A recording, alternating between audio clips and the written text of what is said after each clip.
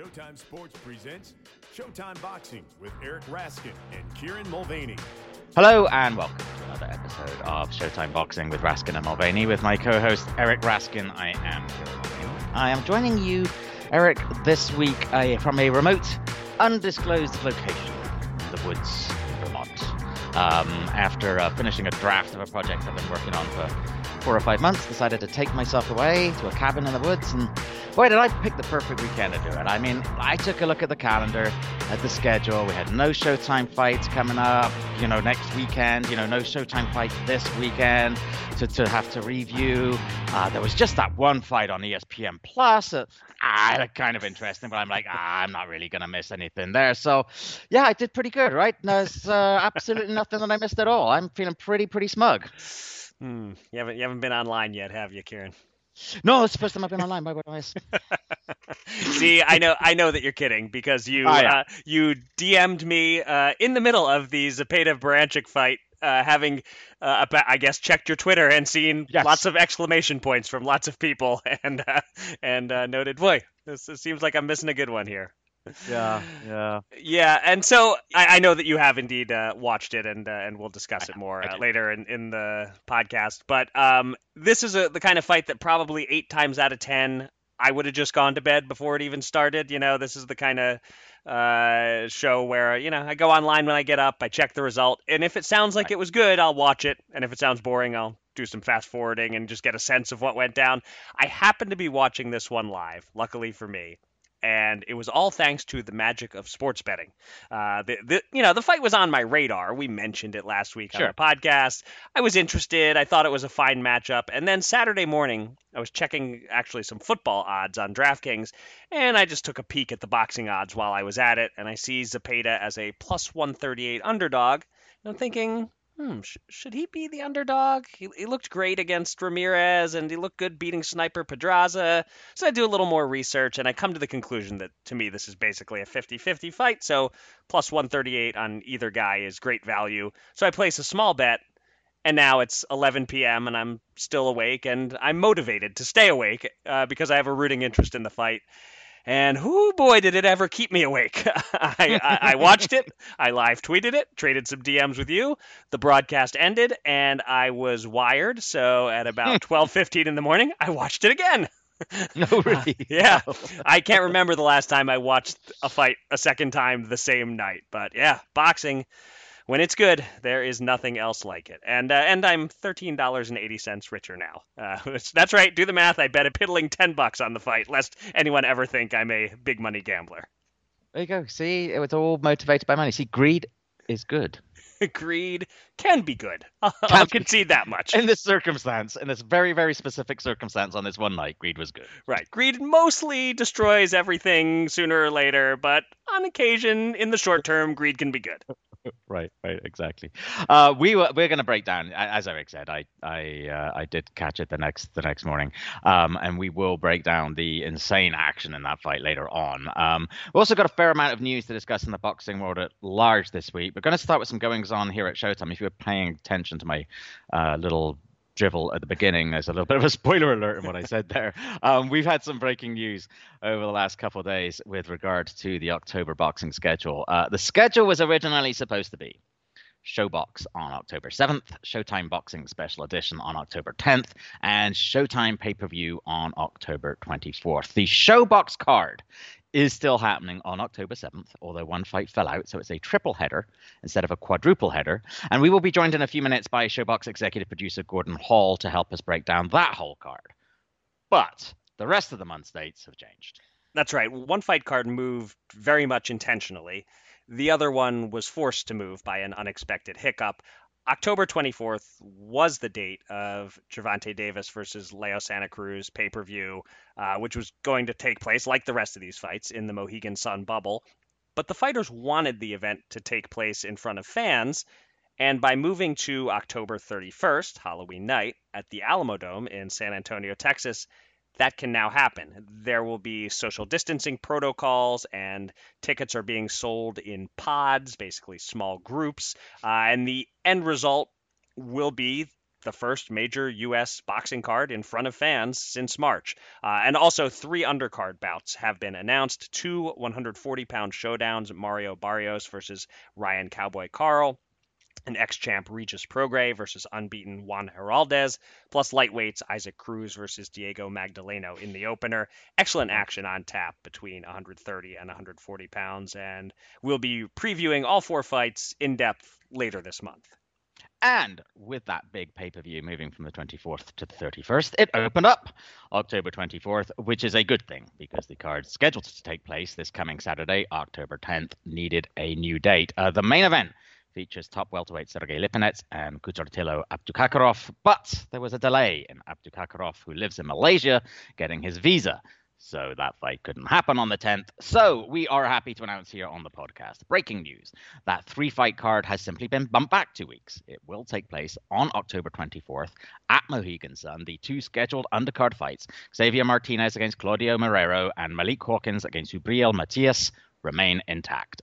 Like the Davis Santa Cruz card, we will preview all those fights in the week ahead. But this week, instead of having 2 cards to preview, we have just the one. This Wednesday, October 7th, a special midweek edition of ShoBox. It all starts at 9 p.m. Eastern, and joining us now to provide his insights on the card is a frequent guest on the podcast and one of our absolute favorites, the executive producer of ShoBox, Gordon Hall. Gordon, thank you so much for joining us again. Hey, it's nice to be on, and it's nice to have ShoBox back. So glad to be with you.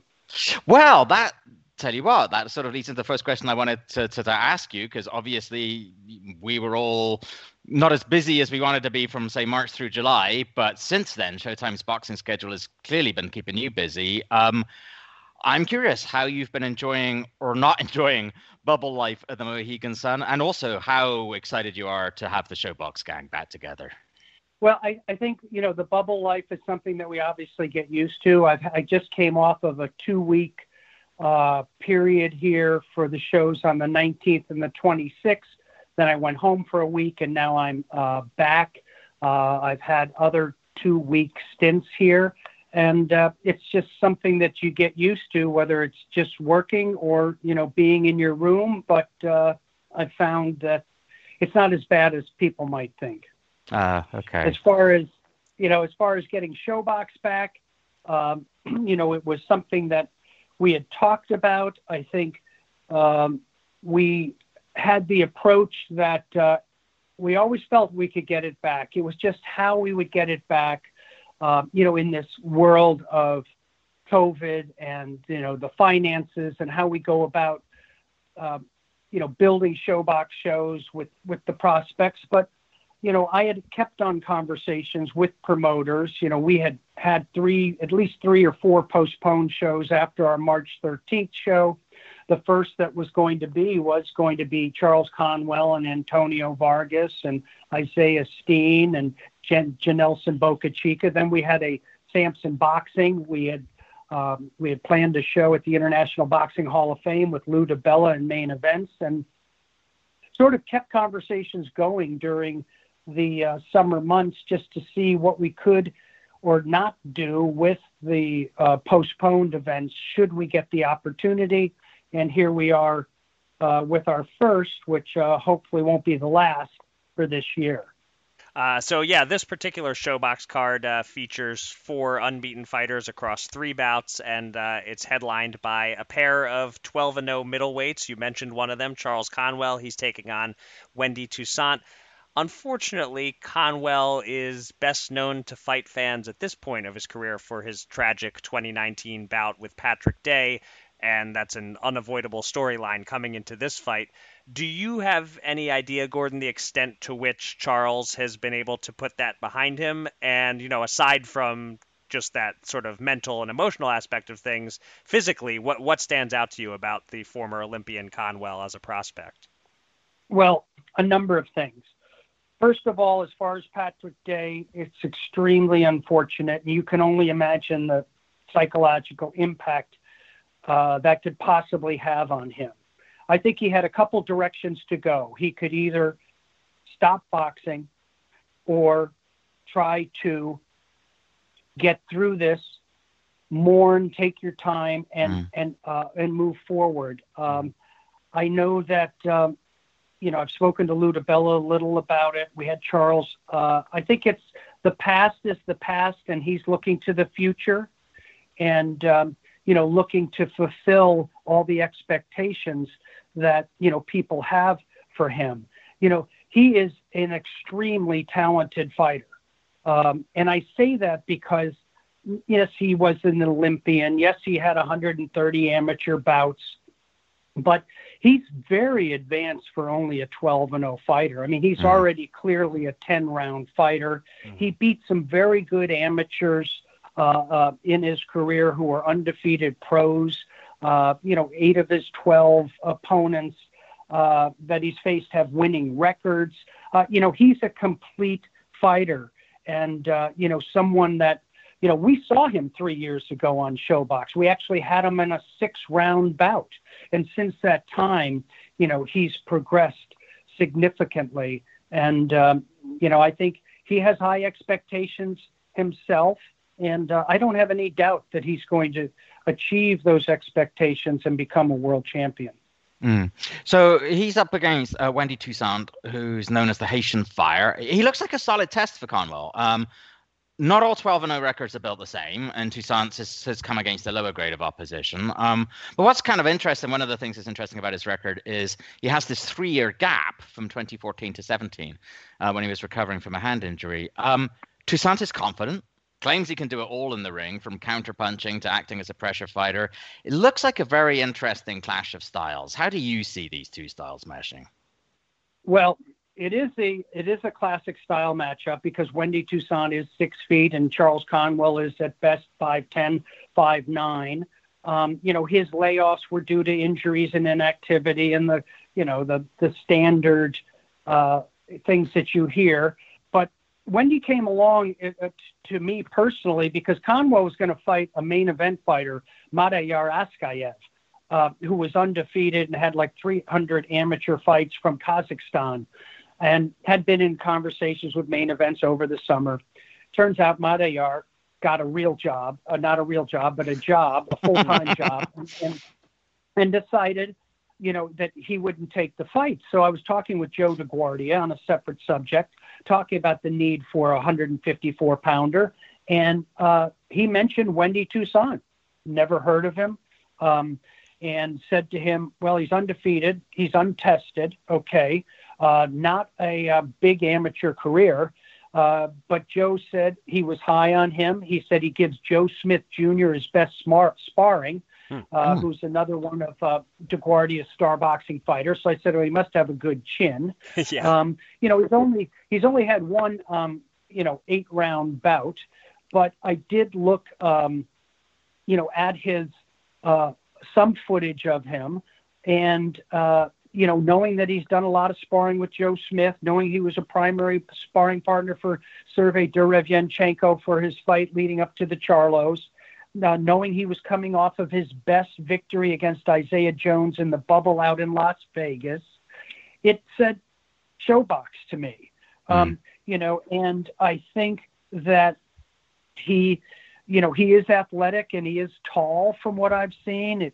I know he looks pretty relaxed in the ring. He's a pretty good body puncher, but primarily a counter puncher. But I think for having Madayar fall out, I think Wendy looks like, a great opponent for Conwell. And I think someone that is going to be in there and definitely in there to win it. Yeah, I didn't realize he had sparred with Joe Smith, but if you've got a middleweight who can go rounds in the gym with light heavyweight Joe Smith, I think you've got a pretty sturdy opponent for Charles Conwell on your hands here. Yeah, certainly. That's what Joe DeGuardia told me. He said he gives him his best sparring. So I said, I don't know if it's true, but I believe Joe. So right. So On the undercard, two welterweights of Puerto Rican heritage meet in an 8-rounder. Great names in this one. Janelson Boca Chica versus Niklaus Flas. Boca Chica is just 21 and already has built a 15-0 record, and he is really itching to go after a 10-month pandemic layoff. Flas is young also at 24, has a 9-1 record, 7 knockouts. 5 of those knockouts in the first round, the other 2 in the second round, and he's every bit as aggressive as that record indicates. Is there show stealer potential with this one, Gordon? Oh, to me, it's the fight of the night. I mean, on paper, what I've seen of them on video, what I have heard from them in speaking with them, it is has all the makings of you don't want to blink in this fight. And Janelson is someone new to ShoBox.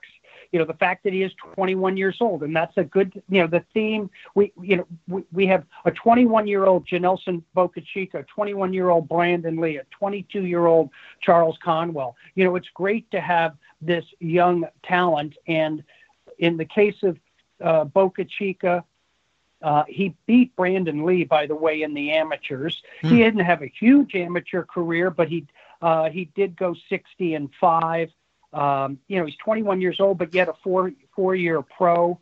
And I think he's a very exciting fighter and someone that doesn't lack in confidence. In talking to him, he says, I want Brandon Lee, but I also want Keith Thurman, and Wow. He is definitely feels that he has power in both hands, and he definitely feels that he's going for the knockout on Wednesday.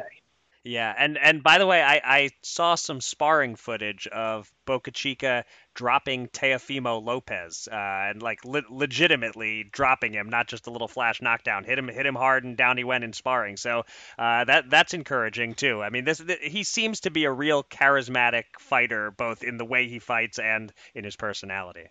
Yeah, most definitely, and I saw that footage too.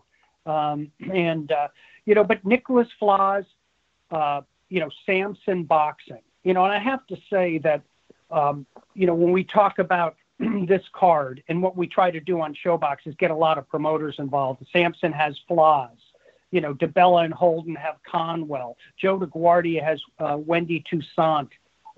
King's Promotions has Janelson Boca Chica.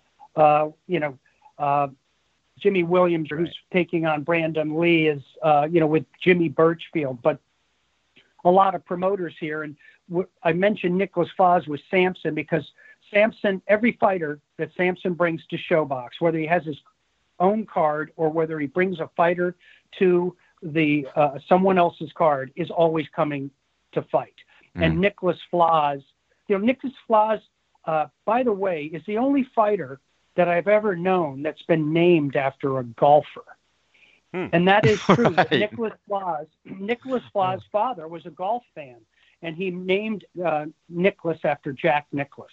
Wow. But anyway, I know, Flas is wild. Flas is aggressive, and, he wants to go in and do damage. And he has a good chin. He's never been down.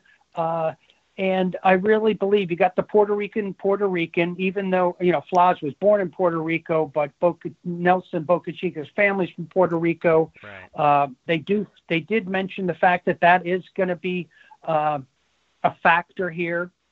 And, I don't doubt that it's going to be fireworks. I can't wait to see this fight. Yeah.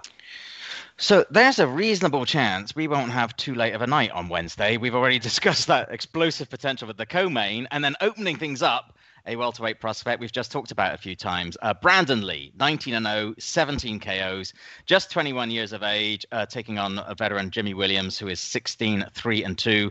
Brandon scored a KO3 over Camilo Prieto in the last ShoBox show on March 13th. And that was his longest fight in a couple of years. So can Williams actually extend him a little bit and give him some rounds, do you think? Well, I think, first of all, Brandon Lee's an interesting case, right? So, he's 21, he's 19-0. We see these fighters turning pro, younger and younger. We saw it with Devin Haney. We saw it with Jaron Ennis. They're coming to ShoBox with 19 and 20 fights, having faced no one because they turned pro at 17 and 18 years old, right. Just like we just saw Vito Melnicki turning pro. So their development, both physically, they fought, they had good amateur careers, stellar amateur careers, but they were all at the junior division. And so Brandon Lee, is still a work in progress, and he's developing, mentally and physically. The problem is, he averages 1.8 rounds per fight. Yeah. And the fact is that, it's my job to match these prospects competitively and try to have them step up fights. In the case of Brandon Lee, I think Prieto was one. I think Williams, in some extent, will be as well. And I know that Lee feels that he's a little bit of a step up for him. Brandon Lee, to me, is the complete package. I don't doubt that he'll become a world champion. He's a star outside the ring and inside the ring. And, he goes to college. He is, has a complete package of power in boxing. But the problem is he's never been past 4 rounds. And, we really need to see him. We need to see him more in the ring. And we need to step up his competition. In Williams, I think it's a little, he's not going to be there in front of him as much. He's going to be boxing a lot and moving. What I can tell you about Williams at 34 years old, and I've spoken to Jimmy Birchfield, who represented him, is that, he said that this fight is for his career. It's for his future. And, he is another college graduate. Played a lot of football when he was younger and, works as an outreach worker. And if he doesn't win this fight, maybe he should think about going back to going to a different full-time job, going back to, being an outreach. But I still expect an impressive performance by Lee, and I'm hoping that Williams can make it difficult for Lee and make it a good learning experience. Yeah. Yeah, I've always thought, it's always interested me. It must be such a challenge. I mean, a good challenge to have, but such a challenge nonetheless when you've got a young guy. You always want your young prospects to face challenges and to come through them and to step them up. When they keep knocking guys over, it must be so hard because you want to give them that progressively more difficult challenge, and they make it hard when they keep just knocking guys out. Well, I think at some point we being myself and Showtime and everybody that has a say in this series ShoBox, we have to tell you, you have to, put up or, we'll take a pass on it. I mean, we were fortunate. I mean, to get Devin Haney to fight Mason Menard was many weeks and even months, of whether we were going to have Devin Haney on or not, because everything that was presented to me, I turned down. And everything I presented to them, they turned down. And then, but I can tell you, when Devin Haney beat Mason Menard, he knew he was a fighter. He knew the confidence that he had after that fight, and he went on to fight 3 or 4 more times on ShoBox, all against tough competition. Really gave him, we were the proving ground to find out that he really could be, a champion. And I think the same is applied for Ennis and will apply for him, as he, turns from prospect to contender. I mean, he is a contender now. Right. But it is tough in, matching fighters appropriately. Records can be deceiving. Yes. Gordon, look, thanks very much. I know it's been a chaotic few days for you as you've sought to sort of adapt the ShoBox cards and figure out what you were going to end up doing with one fighter dropping out. So thank you very much in the middle of all of that, putting up with our pestering and for putting some time aside to chat with us. It's always a real pleasure to have you on. No, thanks for having me on. I really appreciate it, and I appreciate your support of ShoBox. You bet. Thank you so Gordon. Much, Gordon. Great talking to you. All right, good stuff there. Our thanks again to Gordon for joining us. Now it's time for our predictions, and it's been a while since we've done a ShoBox card, so a reminder that we only pick the main events for these. The score is currently 42-41 in my favor, and it's your turn to pick first. So, Kieran, what is your prediction for Charles Conwell versus Wendy Toussaint? I've got to tell you, I found it a little bit of a tough pick. I hadn't seen anything of Toussaint before prepping for the podcast, I'll be honest with you. But there's quite a bit of video available of him, and he's quite an intriguing guy to watch. He's got that, it's an interesting, isn't it, in that he sort of has, on the one hand, that sort of loosey-goosey movement in his upper body. He looks like, and he stands off a little bit. He seems like he might be a bit frustrating to watch. And then all of a sudden, he can launch into action with some legitimate power punches. He doesn't look like the kind of person who can suddenly end a fight, until he suddenly does. And it is worth noting, I think, that although only 5 of his 12 wins have been via stoppage, they've come in his last 7 fights. So it suggests that maybe, as he's gone on, maybe given the advantage of more rounds, or perhaps he's just developed more, he's getting better at delivering power. But as for Conwell, gosh, sometimes there's something about his style, that kind of stalking, crouching, pursuing style that can sometimes come a little bit unstuck against styles like Toussaint, guys who are able to move and fire punches from a distance. But all of that said, it's hard, I think, to bet against Conwell here. He's got that amateur experience. He's got the higher class of professional opposition. He's demonstrated the ability to slip and get inside. And he also has outstanding body punching ability. And I think this is where the difference may lie. I can see Conwell maybe having a wee bit of a struggle with Toussaint early on, as Toussaint works from the outside, keeps moving, fires those punches from outside. I think Conwell's going to stick to his game plan, start closing the gap, start stepping inside, start firing to the body, and that's going to really slow Toussaint down. The second half of the fight will be more of a phone booth kind of fight.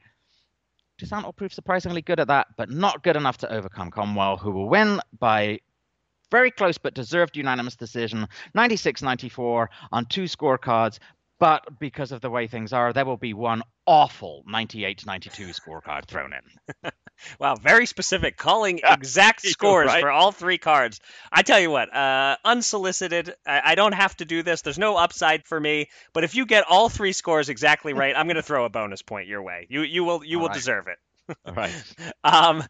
Yeah, like you, I identified here watching these guys that there's an interesting contrast in styles going on between these two, and I agree with you that it's not an easy call. Conwell is certainly the relative slugger in this fight, a skilled slugger, but still a slugger, an aggressive fighter, and Toussaint is really the boxer here. He's very defense conscious.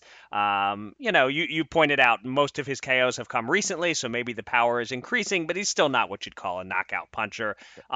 So it'll be interesting to see who can dictate the sort of fight this is. If Toussaint slows the pace, stays at distance, makes Conwell miss, then he has a chance. But like you, I have to pick Conwell. He's the higher upside prospect, and he does something that's very important when you're up against a boxer who wants to move and make you miss. He attacks the body. Conwell is a fierce body puncher, especially with the left hook.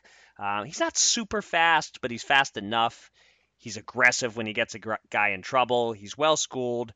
Conwell does get a little wild, and I do wonder if top opponents, when he steps up to the world-class level, if the top guys will find they have an easy time countering him.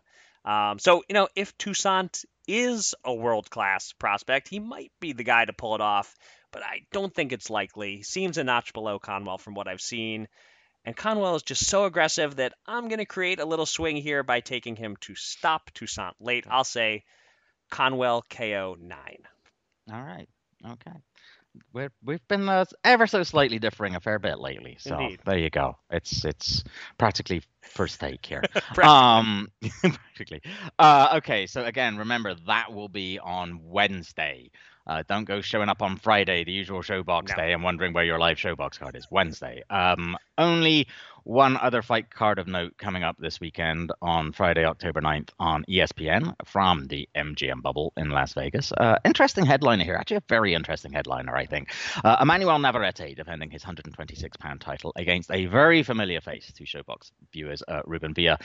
Eric, you've generally been fond of Villa, as have I, although I think you've been more so, believing, he has a bright future despite that lack of punching power. But as good as he's looked on Showbox, he's taking a huge step up here. He's going to be the clear underdog against Navarrete. What kind of a chance do you give him on Friday?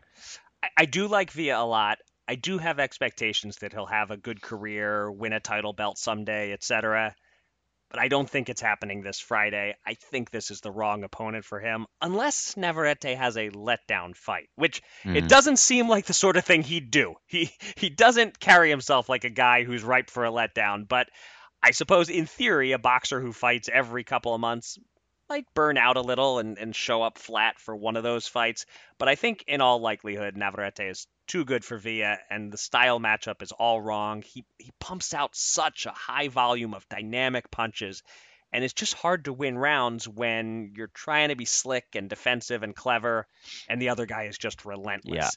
Yeah. I think Villa will give a strong account of himself. He won't get blown out. He'll make Navarrete work. I think he'll probably even last the distance, but a path to victory is tough to see here. But still, it's a good fight worth tuning in for. Agreed. And speaking of ESPN fights worth tuning in for, last week on the podcast, we had a jam-packed show. So in our fight previews, we gave very short shrift to Jose Chan Zepeda versus Ivan Baranchyk. But we will not do that in discussing the fight after the fact. We touched on it at the very beginning of the show, but really didn't get into the details. We'll get into them now. Surely all of our listeners who didn't watch the fight live have seen it by now, so we don't need to go punch by punch through what happened. You know the basics. 4 knockdowns apiece in 5 rounds, plus 1 knockdown by Zepeda that wasn't called. The 8th official knockdown ended it as Zepeda, having just gotten off the canvas late in round 5, landed a right-left combination that rendered Baranchyk unconscious before he even hit the floor.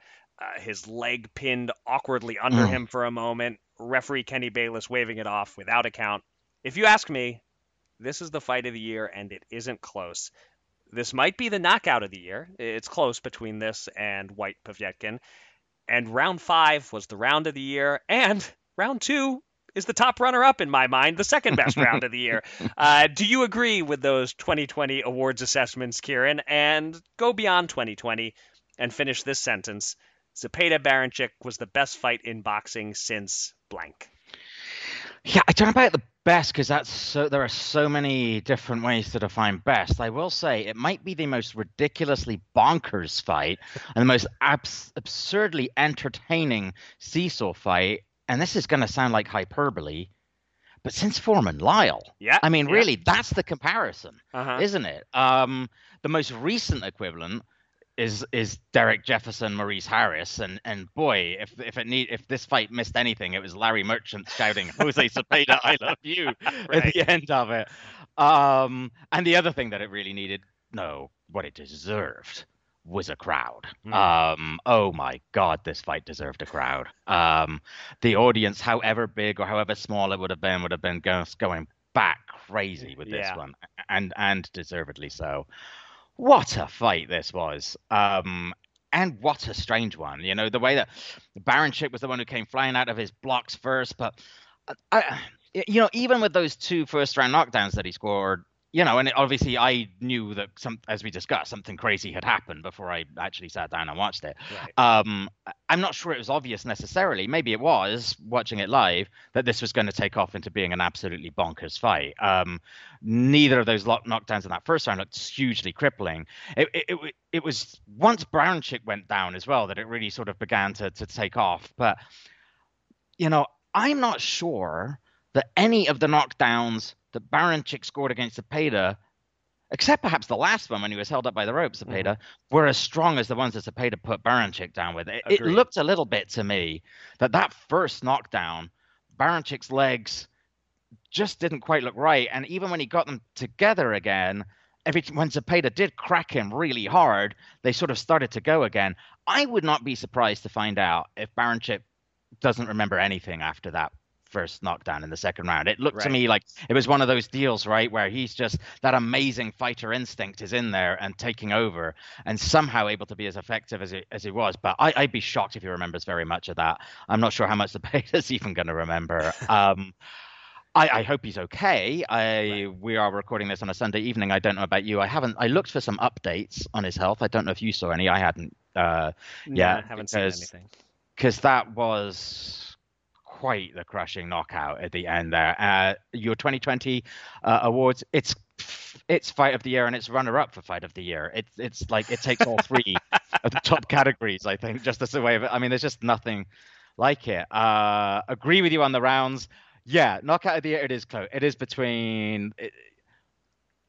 I think, yeah, still Povetkin White was a heck of a knockout and an out of nowhere knockout. But the way that poor Baranchyk just crumpled and folded on the canvas and what had gone before, I think this might just about make it the front runner. This could be the Schitt's Creek in the comedy Emmys version Good call. of the boxing sweeps everything this year. Yeah, it could be. Well, now I'm picturing Jose Zepeda collecting his awards as Dan Levy stands there in the background trying not to cry. Yeah, I pictured him dressed as Dan Levy. That could work. I could see that. You were mentioning how Baranchyk went down a few times, not looking good. I think it was the one in the third round where he went down and kind of rolled over and almost tripped the referee as he rolled like a second time. But every time he shook it off and got up and got his legs back fairly quickly. But yeah, just a wild fight. I think, Foreman-Lyle is the natural comparison. That's the fight this reminds me most of. And of course, that ended in the fifth round. Also, I certainly think for, just pure bonkers craziness, it surpasses Jefferson Harris. I think it surpasses Hamed Kelly. I was going to say, because you were ringside for Hamed Kelly. So, yeah, that's the other one. Yeah, that was not quite as wild as this, I don't think. But you're right to question, the use of the word best. That's in the eye of the beholder. What do you factor in when calling something best fight? I think at the very least, by whatever measure, it's the best since Joshua Klitschko, so the best in 3 years. I happen to think it was better than Joshua Klitschko.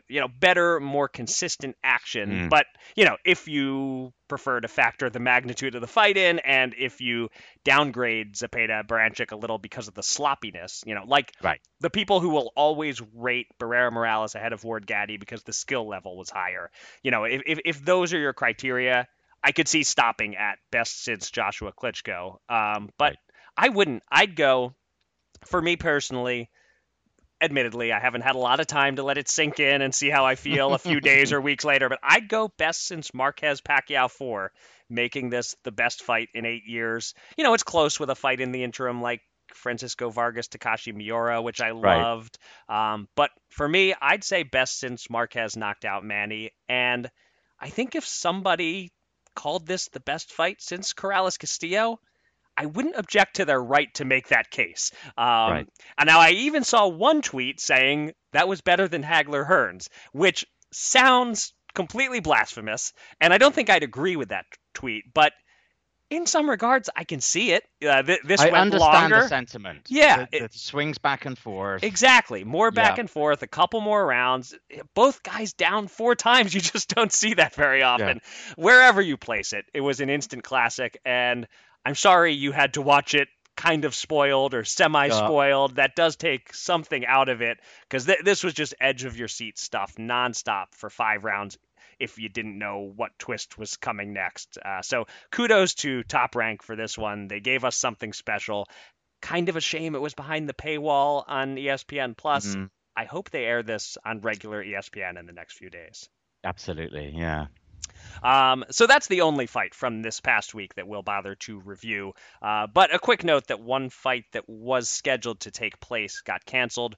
British featherweights Jazza Dickens and Ryan Walsh were set to meet on Wednesday, September 30th, but Dickens and his trainer Derry Matthews both tested positive for COVID the day before, so the fight was scrapped, but is expected to be rescheduled. And that provides an easy transition to our Outside the Ring news, and there's quite a lot of it this week. And let's start with the big boys. 2 pieces of news related to the planned third fight between Tyson Fury and Deontay Wilder. The fight was supposed to take place on Saturday, December 19th. That was the date that they had unofficially announced. But with the college football schedule falling into place, Bob Arum has decided to move this fight so it doesn't go up against 5 conference championship games, not to mention 2 late-season NFL games. So they're looking at a week or 2 earlier, maybe January if they have to, and still planning to do it at Allegiant Stadium in Vegas. Meanwhile, Wilder announced on Friday that assistant trainer Mark Breland, who threw in the towel in the Fury rematch in February, is no longer part of the team. And what caught me off guard about this news is that I kind of thought Breland had already been fired, but I guess not. But now he's out. JD's remains head trainer, and Malik Scott moves up in the pecking order. Kieran, were you too surprised to learn that Breland hadn't been fired a couple of months ago? And how psyched are you to know that on December 19th, you can now watch these college athletes put their health at risk in a variety of ways for no money without a major boxing conflict to worry about? Wow, it's I can't see what the issue is with a situation in which colleges rake in vast amounts of money while profiting off the back of athletes who get nothing more than preliminary brain damage that is already eating away at them before they even have the chance to turn pro. I can't possibly see what the issue is with that. Nope. As for Breland, I didn't know one with the other. To be honest, we've heard so little out of that camp other than a litany of excuses. Right. This is like the first sort of actual concrete news that we've heard other than my ring get up was too heavy. I had an owie, all that kind of stuff. Mark Breland was in cahoots. This is actually the first kind of bit of information that we have that suggests that they're actually focusing and thinking about the fact that they do have another fight that they need to concentrate on. So maybe that's, I mean, obviously it's not good news for Mark Breland, and I think it's a big mistake. But I would imagine it was probably all a bit orcs in there after everything that had been said and done, and maybe it was all for the best for them. But the fact that this is news and that this is an announcement that he's made suggests to me that they're finally getting focused on the task ahead of them, instead of looking for reasons to rationalize what happened the last time around, and that can only be good for Deontay Wilder. Right. A quick Canelo update, because of course, on last week's podcast, we mentioned that he and DAZN might be compromising and working out their problems. But now it appears to have flipped back in the other direction, as the Mexican superstar refiled his $280 million breach of contract lawsuit against DAZN and Golden Boy a few days ago. Still a wait and see situation there. But while they're trying to hopefully keep their golden goose around, DAZN did announce some other fights this week. On Saturday, November 7th, undefeated lightweight Devin Haney meets Yuriorkis Gamboa. My skepticism about Haney versus Gary Russell Jr. being a real possibility proved accurate there. And on Friday, November 27th, Daniel Jacobs returns to the ring. Yay! In a super middleweight fight against Gabriel Rosado. I'm not super thrilled by Haney against Gamboa, as we sort of already have seen this, but with Gervonta Davis and the Devin Haney role. I think about it, I'm not quite sure how somebody with all the talent of Yuriorkis Gamboa wound up in the sacrificial lamb role that he's occupied a few times in his career now. I don't know. I guess that's what happens when you sign with 50 Cent and then your career kind of goes off the boil for a while. But anyway, I don't blame Daniel Jacobs for his fight. Look at who he's fought over the past couple of years. You cannot blame Daniel Jacobs and say that Daniel Jacobs isn't trying to find the best fights possible. But Lordy, Rosado could get hurt here. I don't like this fight at all. What do you think of these matchups? Yeah, I don't love either fight, but one of the two I'm perfectly okay with. The other I am not, and that's Jacobs Rosado. I really hate this fight. It has not just mismatch written all over it, but mismatch where a guy takes a frightful amount of punches. Yeah. And that's a guy who has already taken a concern-worthy number of punches. Yeah. I just don't see what it accomplishes. We've said since the COVID shutdown that every fighter is entitled to a soft one coming back. I don't know. This one just feels over the line. And nothing against Rosado. He was a good fighter. Great fighter, unfortunately. Yeah. And, there was a time when you could put him in against the best guys and know he was an underdog, but feel okay about putting him in there. I think that time has passed. He seems near the end of the road. And I just get a queasy feeling with this one. He's hitting that Alfredo Angulo, Brandon Rios, that sort of stage where I just don't want to see him in the ring with championship level guys anymore. Haney Gamboa, yeah, I mean, that might be a mismatch too. Gamboa is 38. He got fairly well dominated by Tank Davis last time out. Haney is a lot bigger than he is. But Haney needs names on his record. He's at that point in his career where he's looking for some ex-champs to add to his resume. And, Gamboa can still be explosive and dangerous in flashes. So I'm okay with this one. I'm not pumped for it, but it's not worth a tirade the way that Jacobs Rosado is to me. Agreed. One more notable fight signed this past week. 2016 U.S. Olympian Michaela Mayer gets her first shot at an alphabet belt. She'll face Polish 130-pound titleist Ewa Brodnicka in the co-feature to Naoya Inoue versus Jason Maloney, a card that I will DVR and watch later because it's up against the Davis Santa Cruz pay-per-view on Halloween night. A couple of additional news items. According to TMZ, Sergey Kovalev, who was accused of punching a woman and kicking her dog after she rejected his sexual advances in 2018, has pled guilty to a misdemeanor and avoids jail time, but is getting 3 years probation and must complete an anger management program, and there is still a civil case ongoing. Also, positive COVID tests have been in the news just a wee bit this week. Not sure if you know that, Kieran. I've been in a cabin in the woods. Have I missed anything? You would have to be in a cabin on another planet. The woods on Venus. Are there woods on Venus? I don't know. Anyway, yeah. I shall go find but out. we shouldn't be chuckling so much about it because the boxing world learned of a positive COVID test on Thursday, as Matchroom promoter Eddie Hearn announced he has the virus. Eddie is 41 years old and appears in good health, so hopefully he will not experience any complications. We, of course, wish him a quick recovery. Kieran, anything to add about any of these items? I think Sergey Kovalev may be a little bit of a lucky boy, to be honest with you, if based on what was made public of the allegations there. I must say the image of Sergey in anger management classes makes me giggle a little bit. Yeah, a little bit. That's a good luck whoever's in charge of that. But yes, like you said, the civil case is still ongoing. He is far from out of the woods there. And all the best, yes, indeed, to Eddie Hearn. Look, turns out that, no matter what you do, whether you wish it away, whether you say it's a hoax, whether you belittle people for wearing masks, or whether, like Eddie, you do your best to live in a bubble and take the necessary precautions, this is a very tough virus to avoid. You really do need to be a mask-wearing misanthrope who lives in a cabin in the woods like me. I didn't hear that Eddie had any symptoms, just that he tested positive, and I hope that's true. Right. And I hope that remains the case, and I hope that Eddie is able to get past that soon, like you said. Yeah, I think we should all just move to cabins in the woods of Vermont. Yes. Is there room for a family of four there somewhere, Kieran? That is the problem. Then I'll have to move somewhere else. Right. Then you'll end up in New York City, which will have fully emptied out by then. Yeah. All right, a final note before we go. The International Boxing Hall of Fame sent a letter of appeal for financial donations to many in the boxing community this past week. As you might imagine, with June's induction weekend canceled, with visitation to the hall way down all year, the Hall of Fame is facing a serious financial challenge.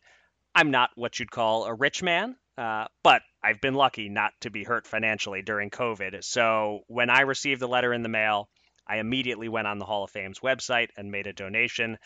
My contribution alone, though, I won't reveal the exact size of it, but suffice to say, it isn't going to get them over the hump. Not even if I throw my Zepeda Branchik wager winnings on top. At least $13.80. Right. Yeah, it's at least that much. It's a little more than that, but still, it's not going to get them over the hump. Just me contributing. So I wanted to take a moment to ask our listeners, if you have the money, times are tough for a lot of people, but if you do have some funds to spare, the Hall of Fame could use your help.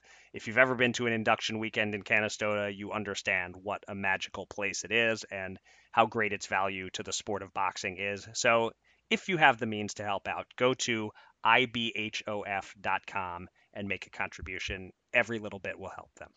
Yep, absolutely. Ed Brophy, who runs the Hall, is one of the very, very good guys in the sport. The Hall of Fame's an outstanding institution. As you just said, and as we've said multiple times before, if you are a boxing fan and you are able to ever get to an induction weekend, you will not regret it because it's a wonderful experience. But really, actually, if you're ever in that part of New York State, I understand that many people that's never going to be the case.